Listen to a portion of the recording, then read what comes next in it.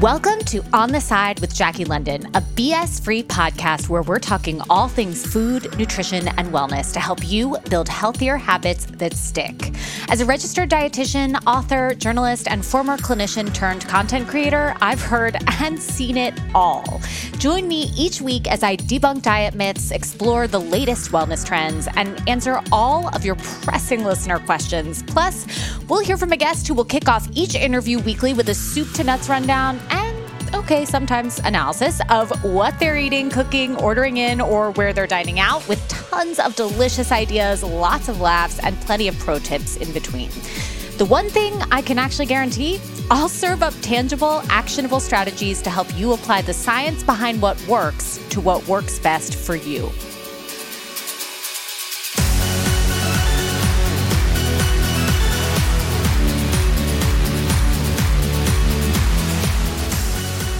Welcome back, listeners, to another episode of On the Side with yours truly, Jackie London. I am so excited about today's episode. I feel like you guys are going to lose your actual minds in the best possible way. So today's guest, I have to say, after talking to today's guest, I can't take too much time with this intro, so I won't. Today's guest is Cassie Holmes. She is a professor at UCLA's Anderson School of Management, where she's an award-winning teacher and researcher. And she has done a tremendous amount of work and research on the intersection of time and happiness.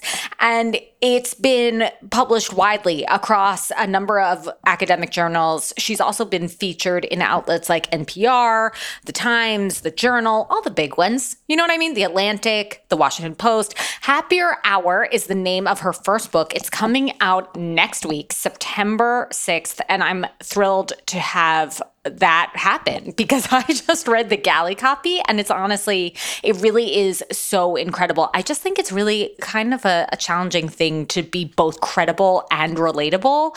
And I found my interview with her to be both of those things and also the book to be both of those things. It's just really practical advice, but also gives you the theory and the reality, like how to use all of that in practice. So she gives us a kind of sneak peek of all of that in this interview today. I think you're going to love it. The book is called Happier Hour: How to Beat Distraction, Expand Your Time, and Focus on What Matters Most. So honestly, if you know me and you're listening to this, you're like, you are the worst person with time. So I feel like I've read this book. Now I've talked to the author. I have no excuse. It's time for me to be better about my own time management. Anyway, that's an aside. I said I wasn't going to take too long, and here I go. I'm just talking. Okay, let's get to the interview. As always, if you need anything from me, if you have questions, if you have guest ideas, if you have sponsorship opportunities that you would like to share with me, please reach out to me.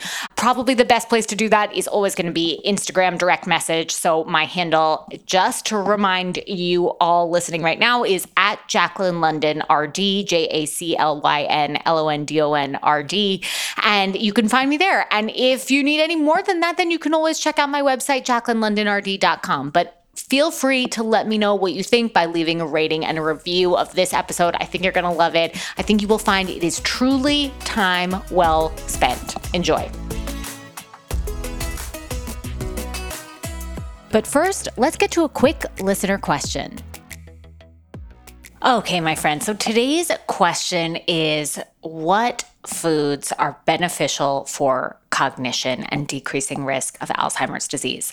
This question I just made up, and that's in full transparency because I'm catching up on the news and just saw this huge controversy, an article published in Science magazine about this kind of potentially fraudulent use of images and image recreation in a huge and kind of landmark study in Alzheimer's research. I would highly recommend just doing a light Google News search if you're curious or interested in this kind of scandal. I'm always shocked and not shocked at the same time when something like this comes to light. I think there's a lot more that we could discuss there. But for the purpose of staying on track and talking nutrition, let me cover a couple of the basics of what it means to eat in a way that supports decreasing risk of cognitive decline, dementia, and potentially Alzheimer's disease. So the overarching component, the overarching theme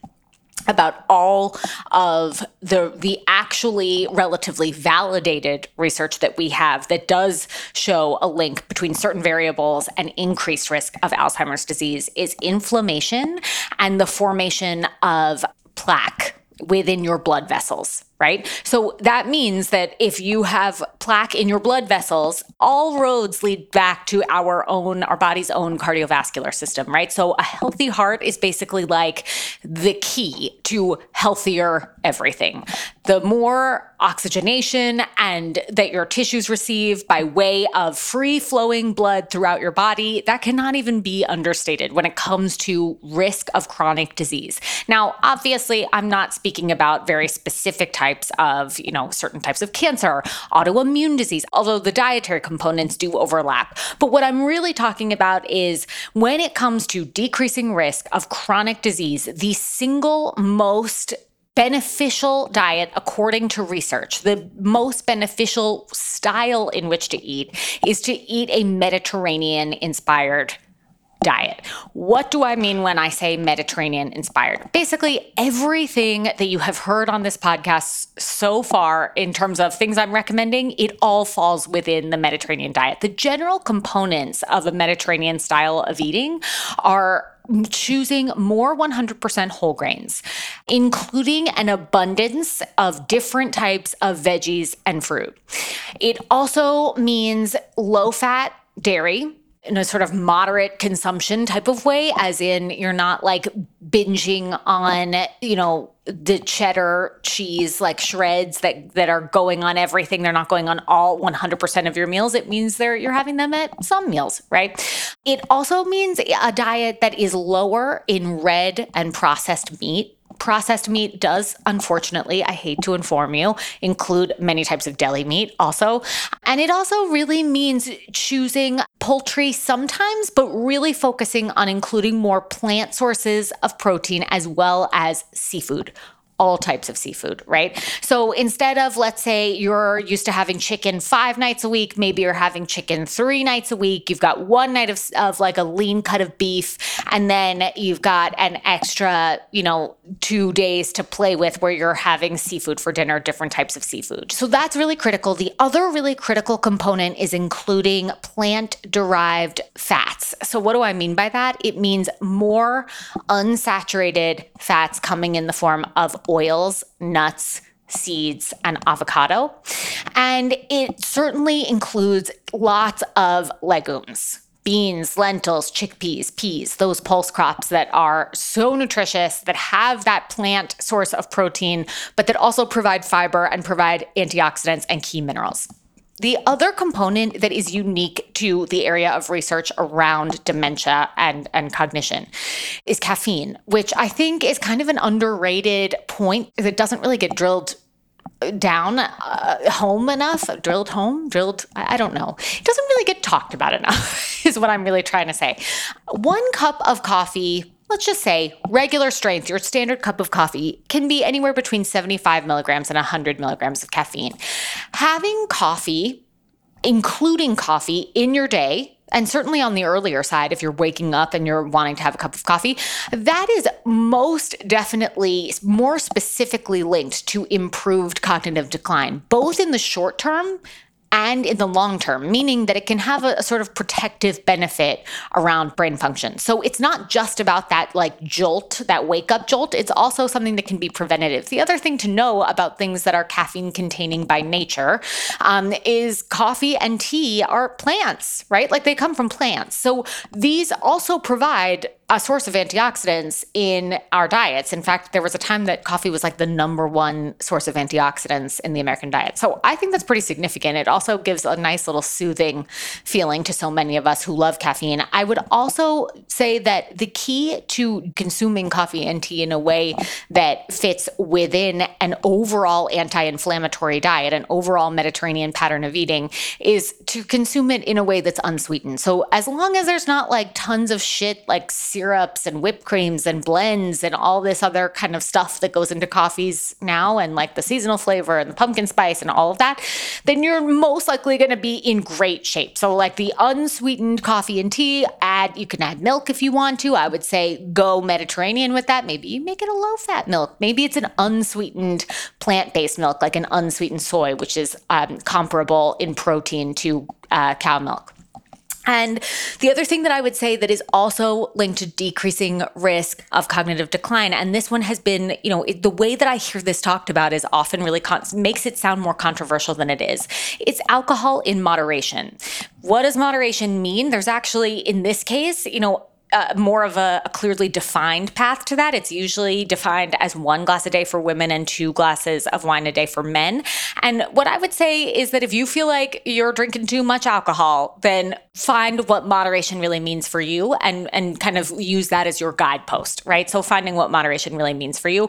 But again, these are going to be yet another example of things that in their simplest and most kind of like unadulterated form, right? Like wine versus a Long Island iced tea. That makes a huge difference in this particular area, but also when it comes to building a more Mediterranean pattern for yourself is to think about, food in its more simple, as close to nature form as possible. So you're using your plant-based oils, you're having seafood more often and replacing those red and processed meats. You're having wine, beer, spirits with, maybe some club soda with your dinner, and you're having that, like as part of the meal and as a way of relaxing with family and friends and connecting. You're also including tons.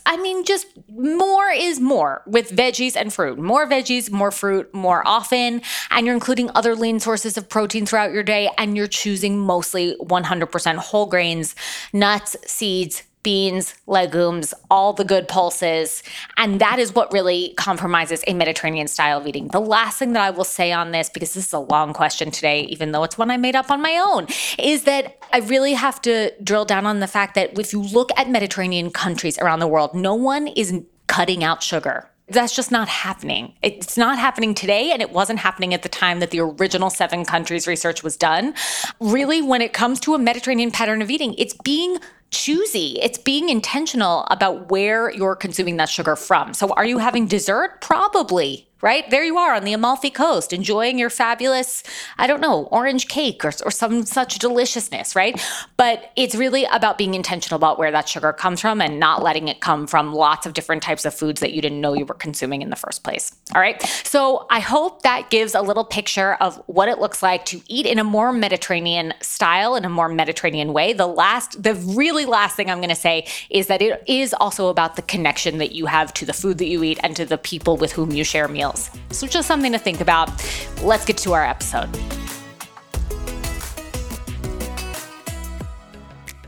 Welcome to On the Side. We've already talked wall color. We've already talked handles, brassware. But now we really have to talk time. And as I said to you before we started recording, my biggest question for you is this. This is not quite in the book, which is a masterpiece, by the way, a true masterpiece. And I can't wait to talk all about it. But it's not quite there. It's touched on. It's not quite there. I am a chronic procrastinator, but only for things that this maybe is like psychologically weird. I like only for things that I truly enjoy. So like if I know that I want to do a great job on something, I sometimes will have to say, I got to push it back because I need the deadline really is so meaningful to me. Like once I know that something is upon me, I'm all in on that thing. Like I feel like I need that kind of like last minute push to do my best work. Is there something wrong with me? Or there is nothing wrong with you. And I love when folks ask these like questions about their own sort of grappling with time. So it's not, you are not alone. Many people procrastinate, and some people, I get stressed out if I've procrastinated, but for procrastinators, like yourself, it's actually a really useful tool because it does focus your energy. So often we are distracted and thinking about all of the millions of different things that we can and should be doing at any moment. As your deadline approaches, it really focuses you in on that particular task or activity. And so that's what you're using it for. You're like, this is going to be my, distraction minimizing technique because you have no other choice because it's due. Right. And so I will say that there are ways to, become more focused before the stress of the deadline is upon you by carving out your time. Like, even though I don't use the deadline that is actually due, I always push up my deadlines earlier, but I carve out my time for the important, sort of joyful, important work, or that I'm like, okay, this is this day, and I protect it, even though it's well beyond, or like not always well ahead of the deadline, but it is ahead of the deadline. It's like, this is something that I so want to invest in, and I don't want to be distracted. And so putting it in this sort of special place in your calendar, closing out. So I talk in Happier Hour about how distraction can really sort of keep us from getting into these wonderful flow states, right? That state where you are just fully immersed. And that's where you do your best work. You're like super creative, you're super engaged. And so it does require removing distractions. For me, it's like closing the door so that when I'm working from home, my family knows that I'm not available. At the office, it's my colleagues know I'm not available. Closing out of emails. So that I'm not sort of like tempted to sort of peek over. And there's also productive procrastination where it's like, oh, this is something that I should do. This is my best skill set. Yeah. Mm-hmm. And you feel really productive while you're procrastinating, but you're not getting the important thing actually done. We need more time on this because I'm laughing because I just remember reading this book from someone who is it's not a scientist, but it was someone who was sort of like a social commentator and was making the name that he coined for this was the noble obstacle. And I feel like I am the queen of the land of noble obstacles. Like I will not make that dentist appointment. But then when it's like something that I've really got to get done, it's time to call the dentist and maybe talk to the lovely receptionist at my dentist's office for at least 10 minutes while we go over calendars. Do you know what I mean? Like it's really, I am the queen of this land, because then you can tell yourself, look how much I did today, but you didn't do the thing that you said you were going to do. And that is where I just feel like, yeah. And it's the thing, it's not just the thing that you said you're going to do, but it's the thing that you really want to do. Like, that's actually really important. Right. To you. I mean, because what that thing that is really important, it does demand your energy and attention and focus. And that can be really daunting, but it's worth the time because that's where all the good stuff happens. Okay, we've got to talk about the good stuff. But before we do, I want to stay with this for 1 second. What about those moments? Because I know you have the solution to this. What about those moments where the noble obstacle, let's call it, or the productive procrastination even, what about when that is also something that aligns with your values, right? So like, let's say it's a choice between you are doing something with your family or it's something professional that you need to get done, right? And you love both of those things. Because I really, like, this was in the very beginning of your book, and this really resonated with me when you were saying that, like, you were feeling so overwhelmed, but at the same time, you didn't really want to let anything go. I wonder if you would just like tell us about that scene first, and then we can talk about like what about when it's, things that are really important to you and you love all the things. Everything. Yeah. The story that I opened the book with, and it's one that was so sort of pivotal to me, but also is one that I think so many can relate to, is this feeling of time poverty. And so the day or the night that I was reflecting on and remembering so vividly was earlier in my career when I was a professor at Wharton. So we were living in Philly, and we had our 4-month-old. We had our first baby, and I was invited to give a talk. And I was like, I should have said no because I was still sort of officially on maternity leave. But I was like, yes, this is a great, career opportunity. Yeah. But it was this nutty day. It's like I'm waking up so early, and then it's like not only the presentation, which, demanded was stressful in itself, but like these back-to-back meetings, and then this like colleague dinner, networky dinner.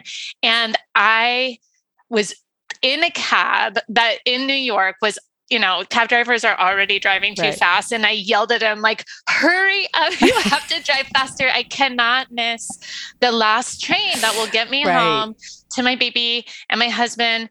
And I made the train, but I remember I was just sitting there, and it was like, I was exhausted. And as I was watching the sort of darkness whiz by of like the houses where people are sleeping because it was late and everyone should be asleep like me, and I should have been in my own bed.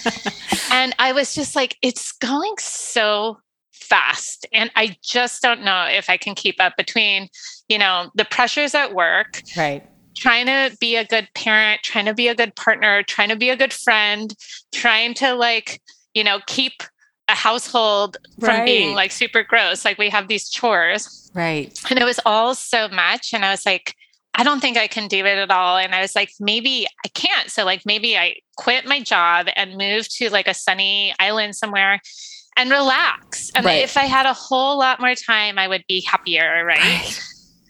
And before I didn't quit my job, I instead tested. Spoiler. And I tested, and we analyzed this question. So I'm a sort of social psychologist, and so put a lot of these questions to data.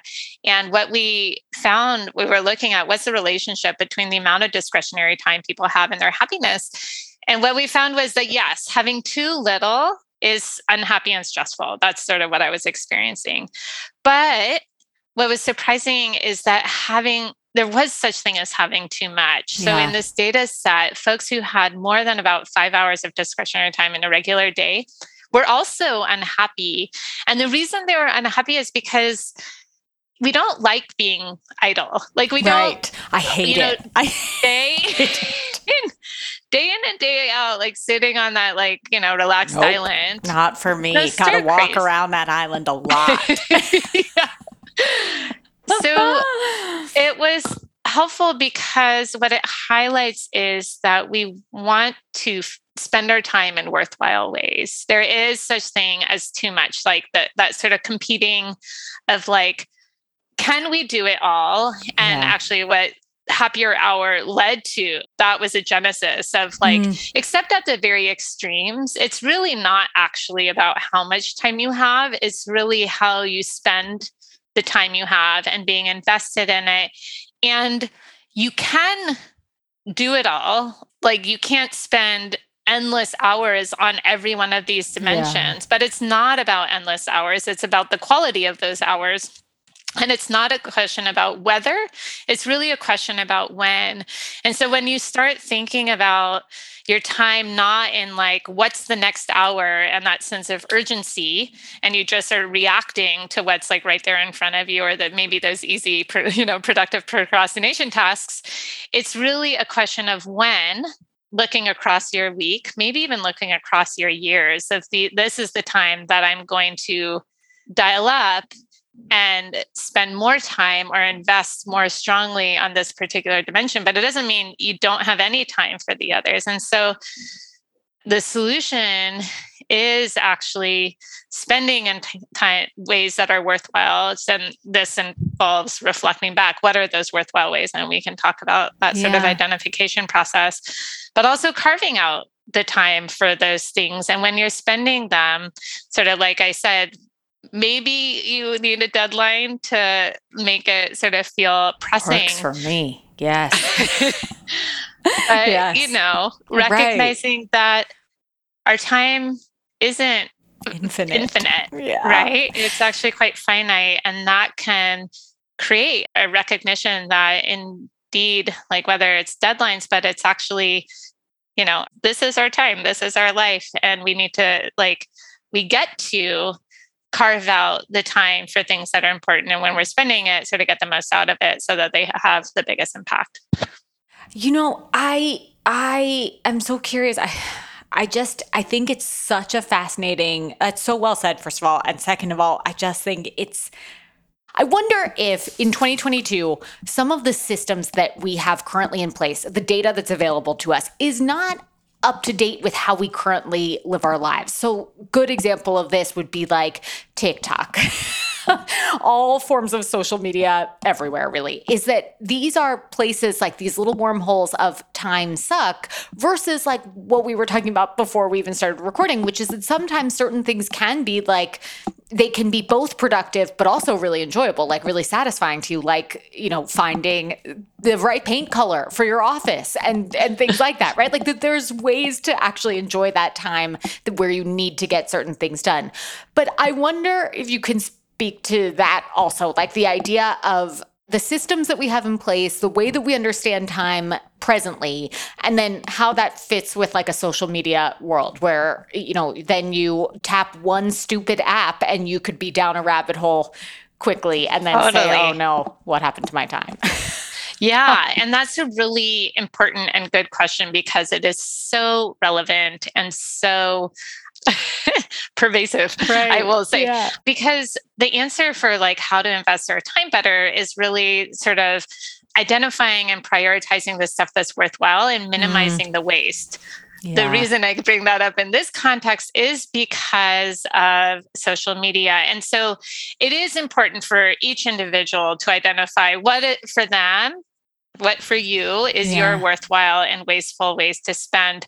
One of the exercises that I talk about in Happier Hour is this identification process. So it's sort of tracking how you spend your time over the course of 1 to 2 weeks. I say 2 weeks just because it's a more sort of complete capturing of the activities that fill your time. But what you're doing is basically for each sort of half-hour increment, you're writing down what you're doing pretty specifically. So it's not just work. It's like the type of work because, different parts of our work is more worthwhile, whereas others is actually wasteful. But in addition to writing down what you're doing, you're also rating on a 10-point scale how happy does it make you. And it's not just sort of like, oh, it's like fun and pleasurable. It's like how satisfying, how worthwhile, how fulfilling, how energizing, or how relaxing. Right. It's like this overall sort of positivity of the activity. Because what that allows you to do is at the end of the week, you have this like wonderful data set for yourself, personalized data set, and you can look across, okay, what are those activities that got my highest ratings? And not just the particular activities, but what are some sort of commonalities across those activities, which can be really illuminating. And you're like, okay, those are those like worthwhile sort of pieces. That's where I want to prioritize in my sort of coming weeks. Also, you can see the activities that are the least positive, and we can talk about that. But also it gives you can calculate just how much time you're spending across your various activities. Social media is one of these that people spend so much more time than they think they do. And it's because you're just like, it will just be a really quick check. But those like minutes here turn into way more minutes than you expected. But also those minutes add up. Like I have my students, so I teach a course at UCLA among our MBAs and executive MBAs. And I give them these assignments. So it's applying the science of happiness to life design. And this is the time tracking is one of the assignments I give them. And my students, so I remember one student in particular, she is busy, dude. Yeah. Like she is getting her degree while working full time, while having a family.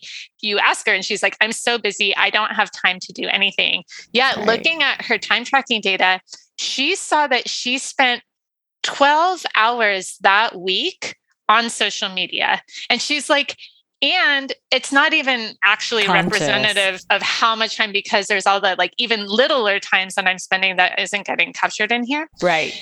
And what's also interesting, not only the amount of time she's spending, but her ratings, like how happy was she spending that time?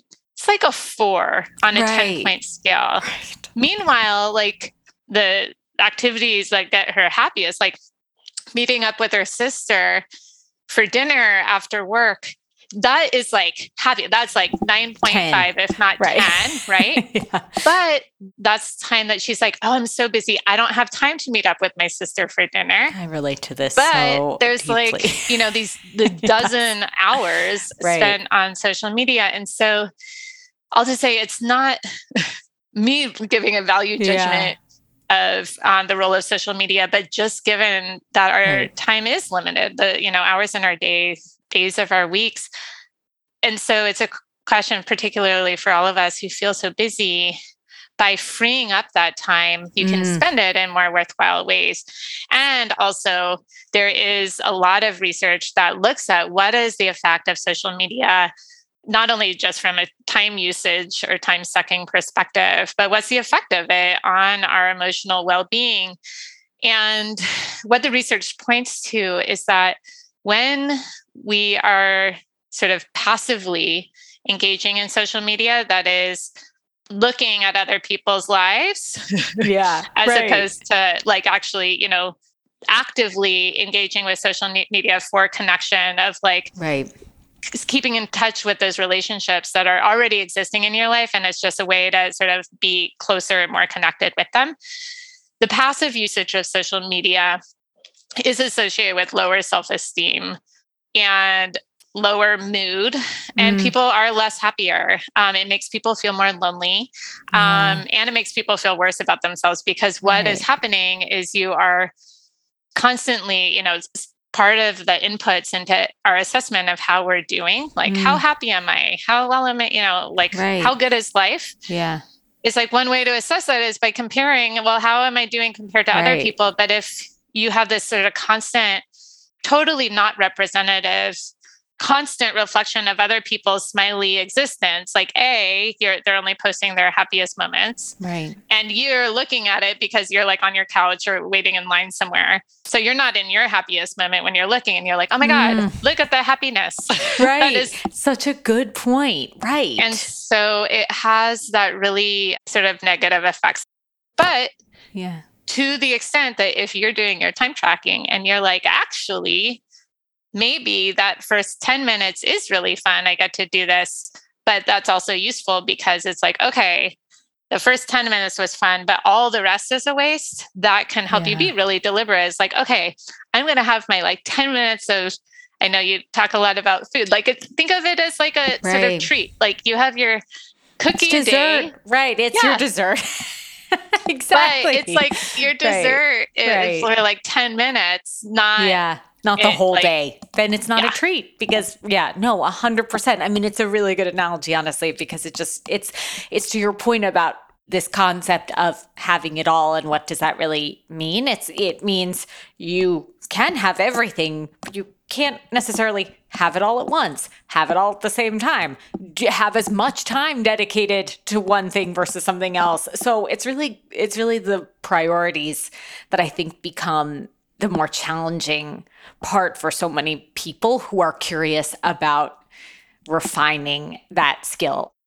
And certainly with social media, I've found that on a personal level, for me, switching gears in my career from using social media as a personal kind of outlet and like a little bit professional, but it was more of that blurred line. I'm sure you're experiencing something similar where you're like, okay, now I gotta tell everyone about this book, right? And then it becomes like this, it's like this tricky relationship with it, right? But then that starts to feel like it's part of your job. So like the idea of that being like the release becomes a little bit more confused. And then on the flip side, it's like now that I work for myself, it's become like I must be active on these platforms all the time. But that in and of itself is sometimes also hard to explain to people around you, right? Because you can do it anywhere and it really comes from a phone and not from the computer for the most part, like depending on what you're using. Yeah.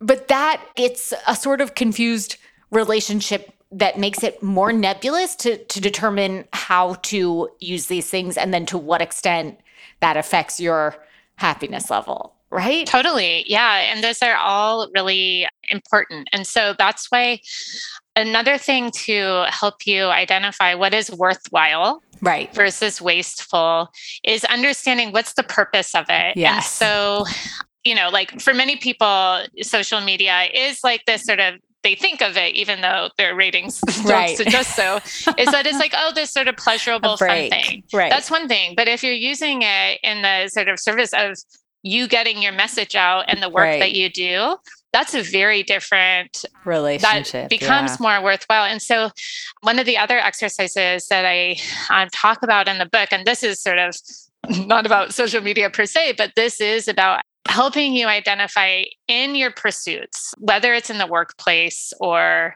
otherwise, what is your purpose? Sort of what's your ultimate goal? Yeah.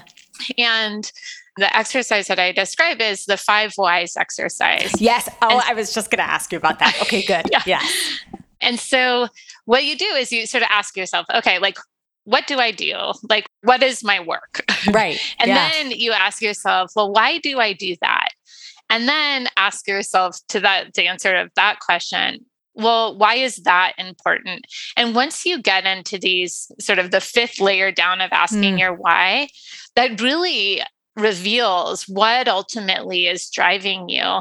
And it's really helpful because it allows you to identify what are these tasks that even if they themselves aren't that fun, like even if the time you spend doing social media might not get a high rating on like how you're feeling, but you're like, once you recognize, oh, it's actually helps me get the message out of helping people make decisions about how to be healthy or feel good in their bodies, then you're like, okay, this is worthwhile. To make this a little more concrete, I can use myself as an example here. So what do I do? Like I am a business school professor. And what is that work? Well, it's to do research, it's to teach, and I have like service work. Why do I do that? Well, it's the research is to create knowledge. The teaching is to disseminate knowledge. And then it's like, well, why is that important? Like, and this isn't why does anyone think it's important? Why do I think it's important? And it's like, okay, well, why is that important? Like, well, I want to make people smarter. And then I was like, well, why is that important? Well, I'm like, yes, I want people to be smarter in general, but really what I care about is them to be smart about their happiness. And so then it's like, well, why that? Like, why am I doing that? And it helped me to identify very clearly for myself, my goal in my work is to create knowledge about what makes people happy, to disseminate knowledge about what makes people happy, and hopefully to make the people around me and my organization happier. And that is really illuminating because then I'm like, all of these like potential ways that I could be spending my time, I'm like, oh, is it in the service of creating knowledge about what makes people happy? If no, then I don't take on that project. Is it about disseminating knowledge about what makes people happy? If it's like, no, then I don't take that on. And that is helpful to like that filter is really helpful of like, what are ways that are worthwhile versus those ways that are more of a waste. Yeah. Oh, that's such a good one. Okay, wait, let's recap it for a second. So the first why, so like with the 5 whys, the ultimate purpose is sort of like continuing to refine what ultimately is the thing that's making you the happiest about your work. But in doing that, like in your exercise of doing that for your work, what it did is it shifted from something really macro sounding to something really hyper-focused and specific, but in the best, like most useful kind of way. Does that sound right? It makes it really much more concrete. Right. And so this is really helpful because so often like using, my students, my MBA students as an example, they're like, I want to be successful. Like my goal is to be successful. It's like, well, what does success? That means so many different things. Right. It's like when people say to me, I want to be healthy. Right. And it means like 8,000 different things. 100%. Yeah. Totally. And then you digging into that is like, okay, well, why do you want to be successful? Like in what dimension? Right. And then So your term refining sounds like it is a clarifying process, but it's almost like a digging down and deeper process, because it's like, what is the real reason? And this is also important because by clarifying for you what your purpose is, it helps you to not actually be like, oh, how am I doing compared to those around me? You're like, how am I doing compared to what I'm setting out to do? Right. And when you get a little win on, like you complete a project that's in the service of that, it feels so good. You're like, oh my gosh. Or like if you hear from someone, it's like, I made this decision and I feel so much better about it. You feel awesome about it. You're like, yes, that's what I like set it out to do. And if actually you see a disconnect, you're like, oh, like I didn't succeed on this particular task in doing that, then that's fine. Like, that's actually really motivating. You're like, oh, this is like, you have your goal that you're working on, not making you feel crummy, because you're like, well, I'm not, compared to that person, I'm not accomplishing. So it's highlighting what intrinsically motivates you, which makes the work more fun, and it helps being much more concrete and figuring out what do you take on. And while you're doing it, it helps you relabel it. So it like, not only does it help you figure out, do I say yes or no to this particular task, or do I spend time on this task or not? But when you're spending time on those unfun tasks, you're like, it's worth it. Like it's in service of my bigger goal. Yeah. What about taxes? No, I'm just kidding. I'm kidding. I mean, we all have to do them. We all have to do it. It's not in the happiest hours, but it might get a 1. It's going to get a 1. Yeah. But you know what? There are also strategies for those activities that are just unfun, but you have to do. Right. Then you can bundle. Yeah. So bundling is this strategy where you take one of these unfun necessary activities and then you bundle it with something that is fun, both to motivate you to get through it, but also to make it more enjoyable. So, like maybe while you're doing taxes, to the extent that, it's like gathering receipts and all that sort of stuff, listen to a podcast. Right. While you're doing 100%. Hopefully this one. Or perhaps your audiobook of Happier Hour. Yes, I agree. No, it's so true. I mean, I feel like the bundling concept is one that I feel like on a personal level, this has almost works too well for me. Like, so because then it's like things that I never used to enjoy I'm like, how do I make an excuse to go do this so that I can finish this book that I'm listening, or like something like that. I mean, there's so many. I totally with you on this being such a useful tool, but I am just laughing at the idea that sometimes that can spin out of control a little bit. And then you're like, wait, I think this is where it comes back to why we all need Happier Hour, because ultimately you need to set the time boundary. That's what it is. But that's so fantastic. I can just imagine you loving cleaning your house, because now you get to listen to these great podcasts on the side or audiobooks. Thank you. Because of course you want to know what's happening in that next chapter, right? Right. But it is helpful because, like I talked earlier about this sort of time poverty, or the sense that we don't have enough time to do all that we want to do. And I have people finish this statement: I don't have time to. And what people fill in shows that there's a lot of really wonderful, enriching, and really basic things that we feel like we don't have time to do. Oftentimes one that comes up is like, I don't have time to read for pleasure. And that's a bummer, right? Because reading for pleasure, that expands our minds. It makes us more empathetic. But if you're listening to audiobooks while doing, whether it's your taxes, cleaning your house, or commuting for those who are driving in their car hours a day to get to and from work, or even driving to the grocery store, it makes that time so that actually you do have time to read/listen to books for pleasure. And every couple of weeks you get to start a new book and you get a new story. And so to the extent, again, it's about sort of minimizing the waste, which in some cases is about not spending time on those activities or spending less time on them. But sometimes it's minimizing the waste by making those times that you are spending, which used to feel like wasteful, actually feel really worthwhile and fun. Oh, I love that. I love that so much. I also love this phrase that you used in the book that is the time waste, because I feel like it's the perfect picture. It's like it's garbage day.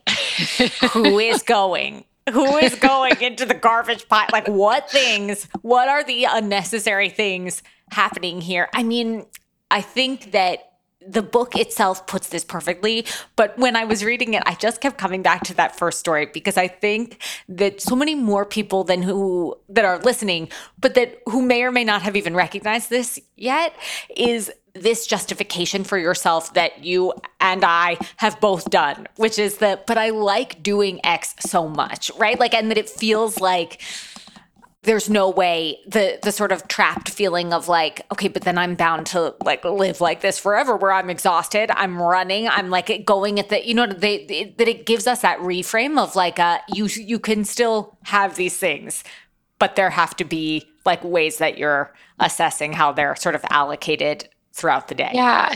And I think that the big difference is because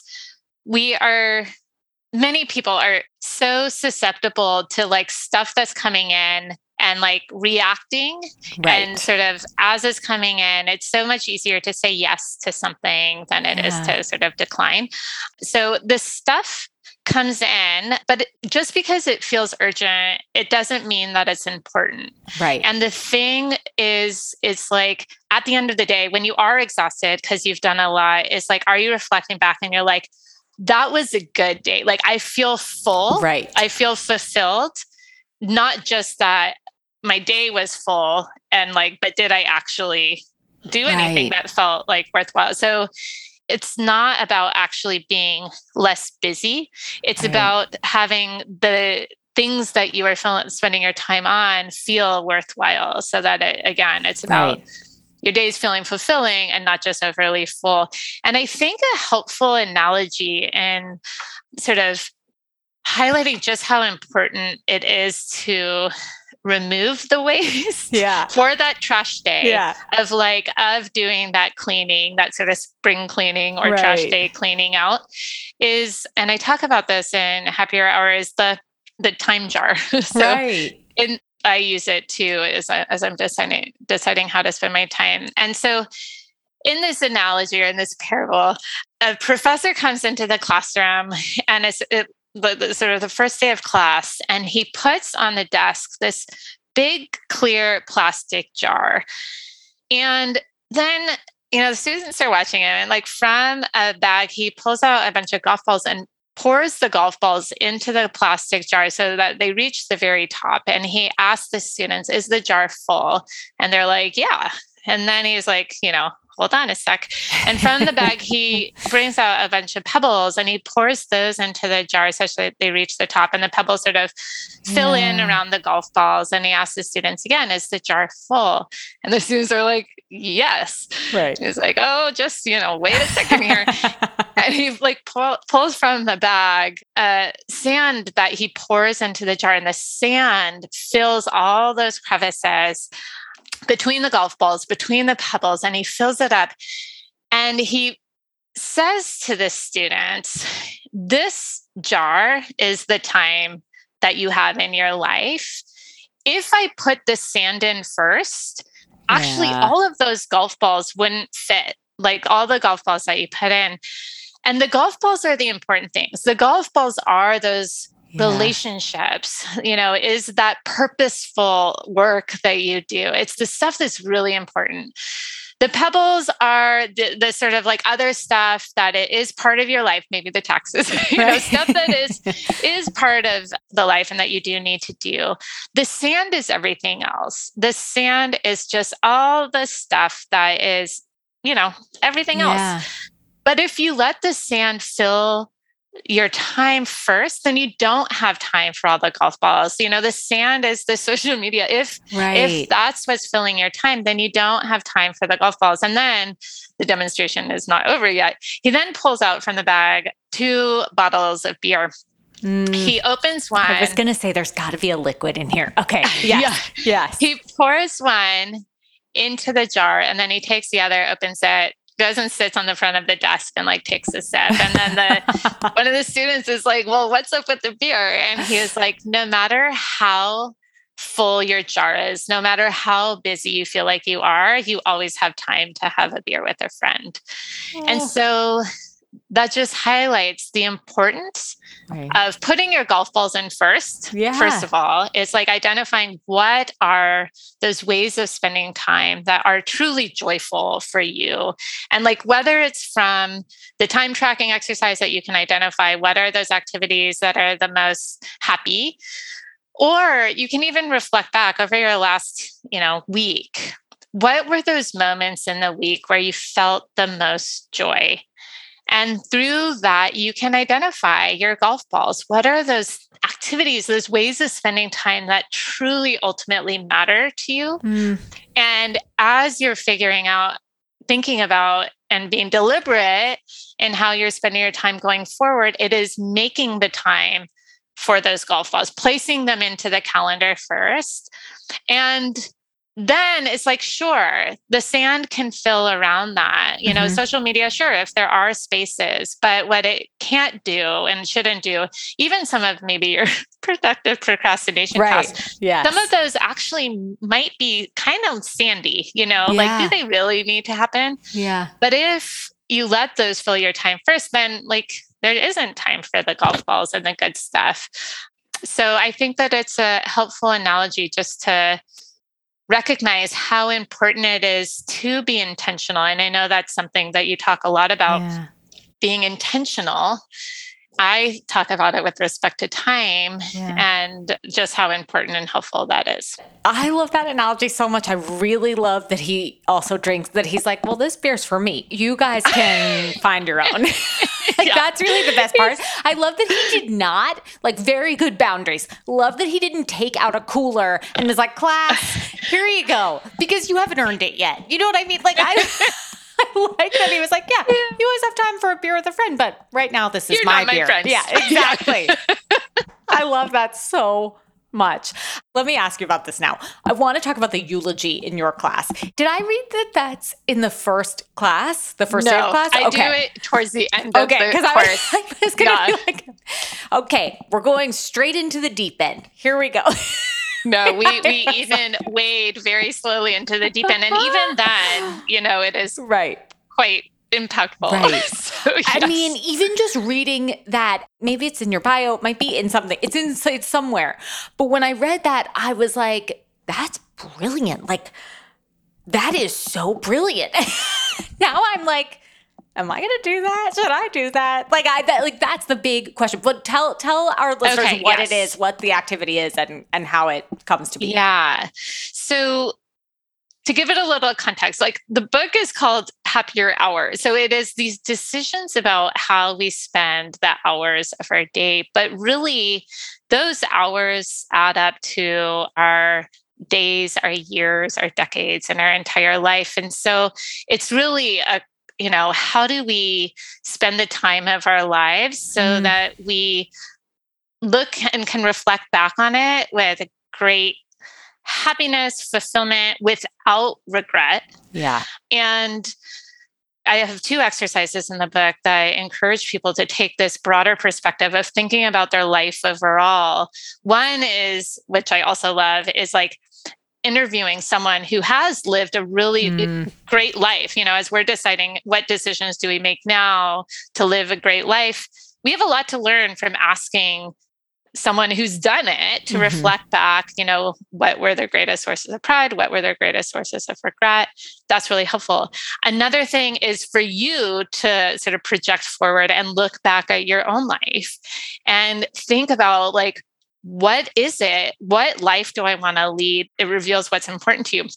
So the exercise, and saying even the word exercise makes it sound way lighter than this experiences. It is very impactful. So what I have my students do is write their own eulogy. So assuming that they live till they're 90, so long life, what do they want someone to say about them, about their life? Yeah. And so I have my students write their own eulogy. And then, as if that's not intense enough, I have them during class within smaller groups have another sort of group member read the eulogy aloud. And what that allows you to do is even hear someone else sort of reflecting on the life that you sort of want to lead. Now, I have had students that are like, this is too much. I'm like really scared of death. Don't make me do this. And I point out, this is actually not an exercise about death. It's absolutely about your life. Absolutely. What life do you want to live? And what happens is when we're looking at what they write, they see what's important to them. They see their values. Oftentimes it's like, even if you don't want to write out your whole eulogy, what are the 3 words you want people to say about you when you've passed on? Those 3 words are what matter to you.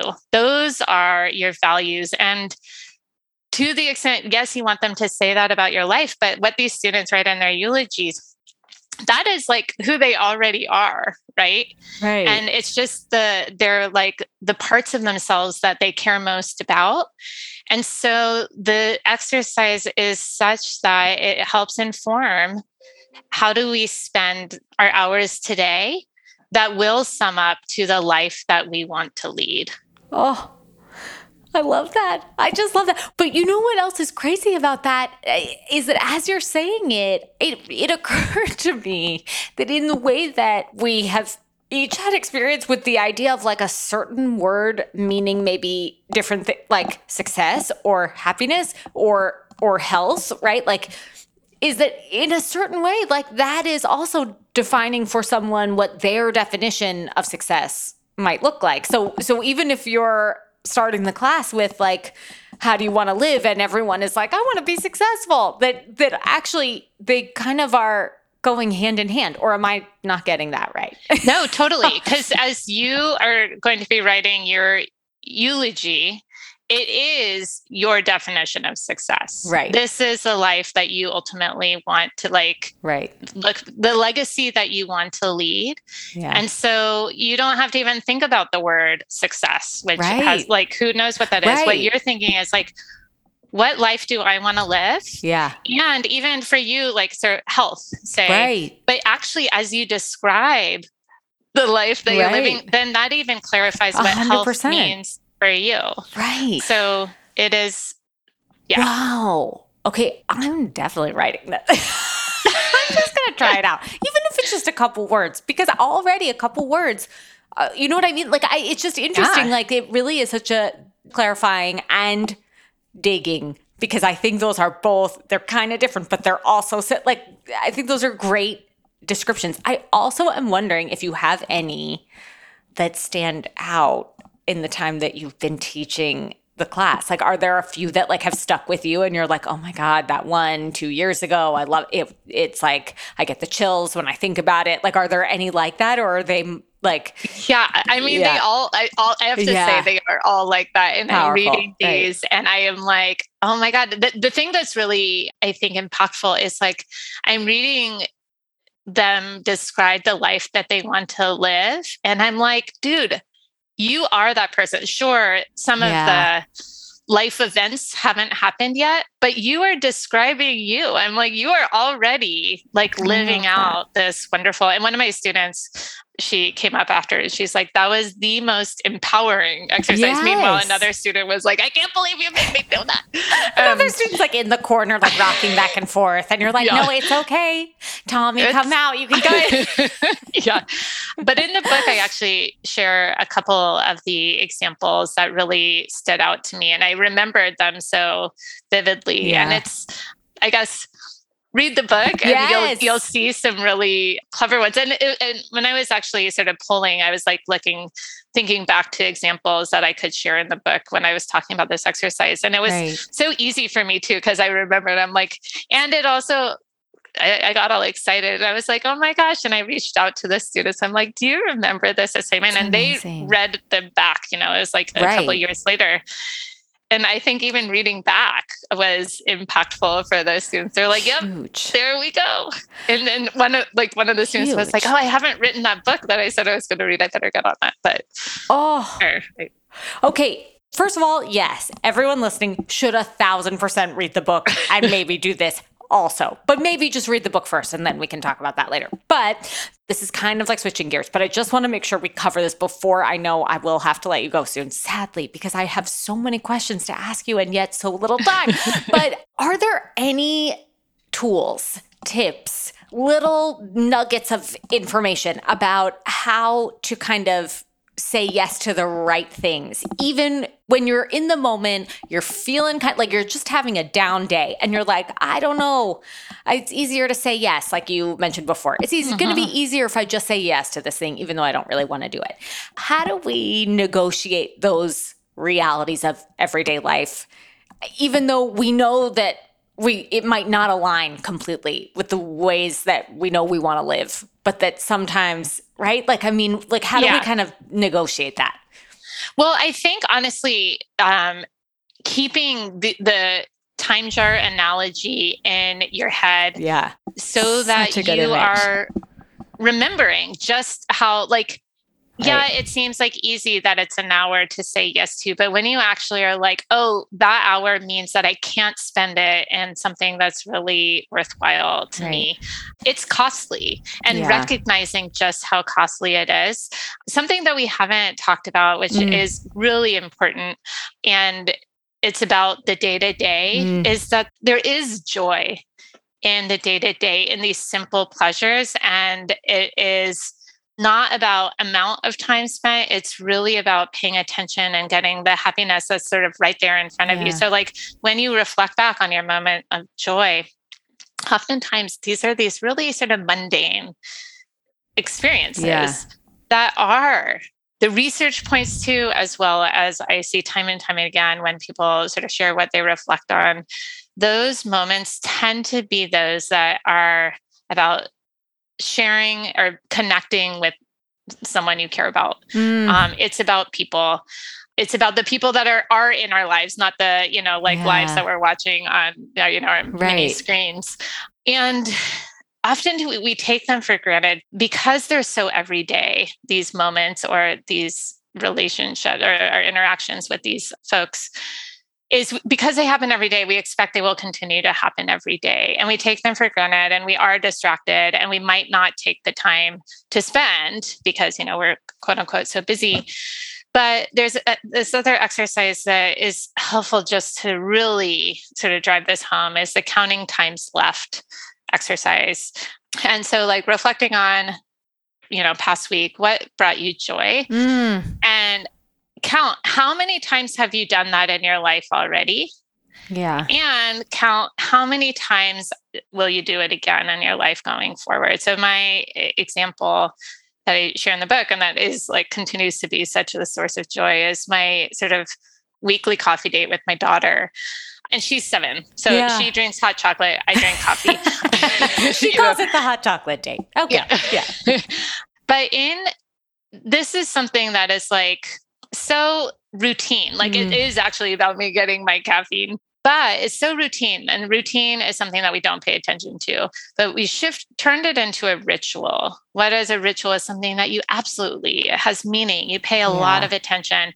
And I counted how many times I've had coffee, gone on a coffee date with my daughter in the past. And it was around 400. And then I counted in the future, how many coffee dates will I have? And I recognize, even though she's 7, when she's 12, she'd rather go to the coffee shop with her friends than me. Then she's going to go off to college. And then she's going to, live in New York instead of in California near me. And I calculate, I'm like, oh my gosh, we have about 200-ish, coffee dates in the future. And so even though she's only 70, my math maybe didn't add up. Even though she's only 7, I only have 30% of our coffee dates together left. What does that make me do? Well, it makes me make the time. I carve out those Thursday mornings. I schedule meetings around it. I say no to those requests that are coming in because no, that is my time with my daughter to connect. And when I'm spending it, I am, not distracted. And it's like I anticipate it. Yeah. So, and I remember it. So just that 30 minutes has such a bigger impact than on like my overall week and even on my satisfaction overall, right? It's like, because I feel that wonderful relationship and the strength of it, then I'm more satisfied. So in terms of the can you do it all? Yes. It's like, even though I'm not picking her up, at 3:00 every day from school because I work, right? That doesn't mean that I don't have a really strong relationship and close relationship with my daughter. So it's like, I can have it all. It's not about how much time you spend. It's really how you spend that time that gives you that sense of satisfaction and fulfillment. So I think that's sort of the crux of the book is spending in ways that are worthwhile and spending in a way when you're spending those ways to get the most happiness and satisfaction from that time. I mean, everything about that is perfect. Everything about that is perfect. I have to ask you our last question, and maybe the answer to this will include a hot chocolate, interestingly. Okay, let's imagine that you are leaving the earth for a temporary period. It's not your last meal, but it is a goodbye meal where you're going to go to space, to the space station for you're going to teach the astronauts in the space station about happiness and how they should be spending their time, which hopefully they're getting some stuff done for us up there. Yeah. What's on the menu? Who also would be at this meal, perhaps? I mean, we don't have to, doesn't have to be anyone. Exactly. Yeah. We don't have to be exclusive. What's the cocktail, the entree, the appetizer, the dessert? What's happening? What else is happening? Is there coffee? Is there hot chocolate?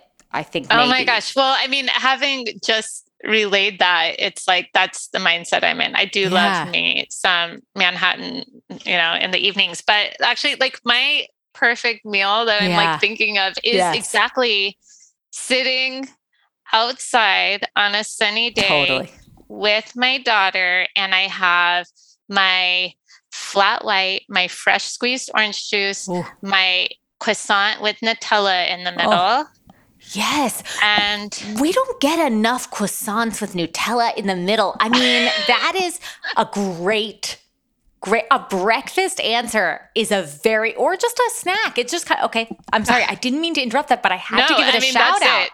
Nutella should be in all meals. Nutella should be at every meal. Also, Nutella, anyone listening who will in the future come on this podcast should know that we need more Nutella in this answer. Why aren't we talking about it enough? We need to talk about that more. Oh my God. Okay, anything else? Maybe a great wine? Maybe a Manhattan, you said, as a cocktail? Maybe that's later on. But that's later in the day. Right. This meal is a specific meal. My 100% cheeseburger and my glass of Pinot and then the Manhattan with the extra cherry for my customer. She's getting an extra cherry, folks. Same. I'm totally there with you on that. It needs an extra garnish, 100%. Cassie, where can people find you and learn about the book and follow everything that you're doing? Because it's so good. And I just think you bring both the relatability and the credibility to a topic that I feel like everyone feels like they kind of heard about, know a little bit, but no one knows. I mean, we don't know. We need your help. So where can we find you? Well, thank you. So yes, Happier Hour. That's where you get in the book all these sort of tips and tricks. And then I have to admit that I don't actually spend a lot of time on social media. So you can't really follow me. But that's great. That's even better. On my website, www.cassiemholmes.com. There you can find out more about my research and where I am and where the book is and all that sort of good stuff. So amazing. Thank you so much. Thank you for this. This was awesome. I'm so glad that we got to do this. This was such a treat, like Nutella. Thanks so much for tuning in today to this episode of On the Side with Jackie London. If you enjoyed today's episode, please snap a screenshot of your podcast app on your phone, post it to your Instagram stories, and tag me at Jacqueline London RD to let me know your favorite takeaway from any part of the episode. If you're loving the show, if there's a topic you'd love to hear more about or a guest you'd love to listen to here, I'd absolutely love to hear from you. You can scroll down on your podcast app to where it says ratings and reviews and rate this one 5 stars, of course, and share your feedback. Your words might just be what the next person needs to tune in and start feeling more empowered and living better, one meal or snack at a time. Of course, be sure to follow On the Side wherever you get your podcasts to ensure you won't miss out on any episodes. And remember to check us out. Check out the Q&A deep dive on the On the Side YouTube channel. This show is produced and edited by Elizabeth Evans Media Productions. I'm your host and executive producer, Jacqueline London. Keep in mind that any advice provided on this podcast is based off of my clinical judgment and application of research and practice as a registered dietitian, and it should not take the place of medical advice from your own personal physician. Until next time, cheers.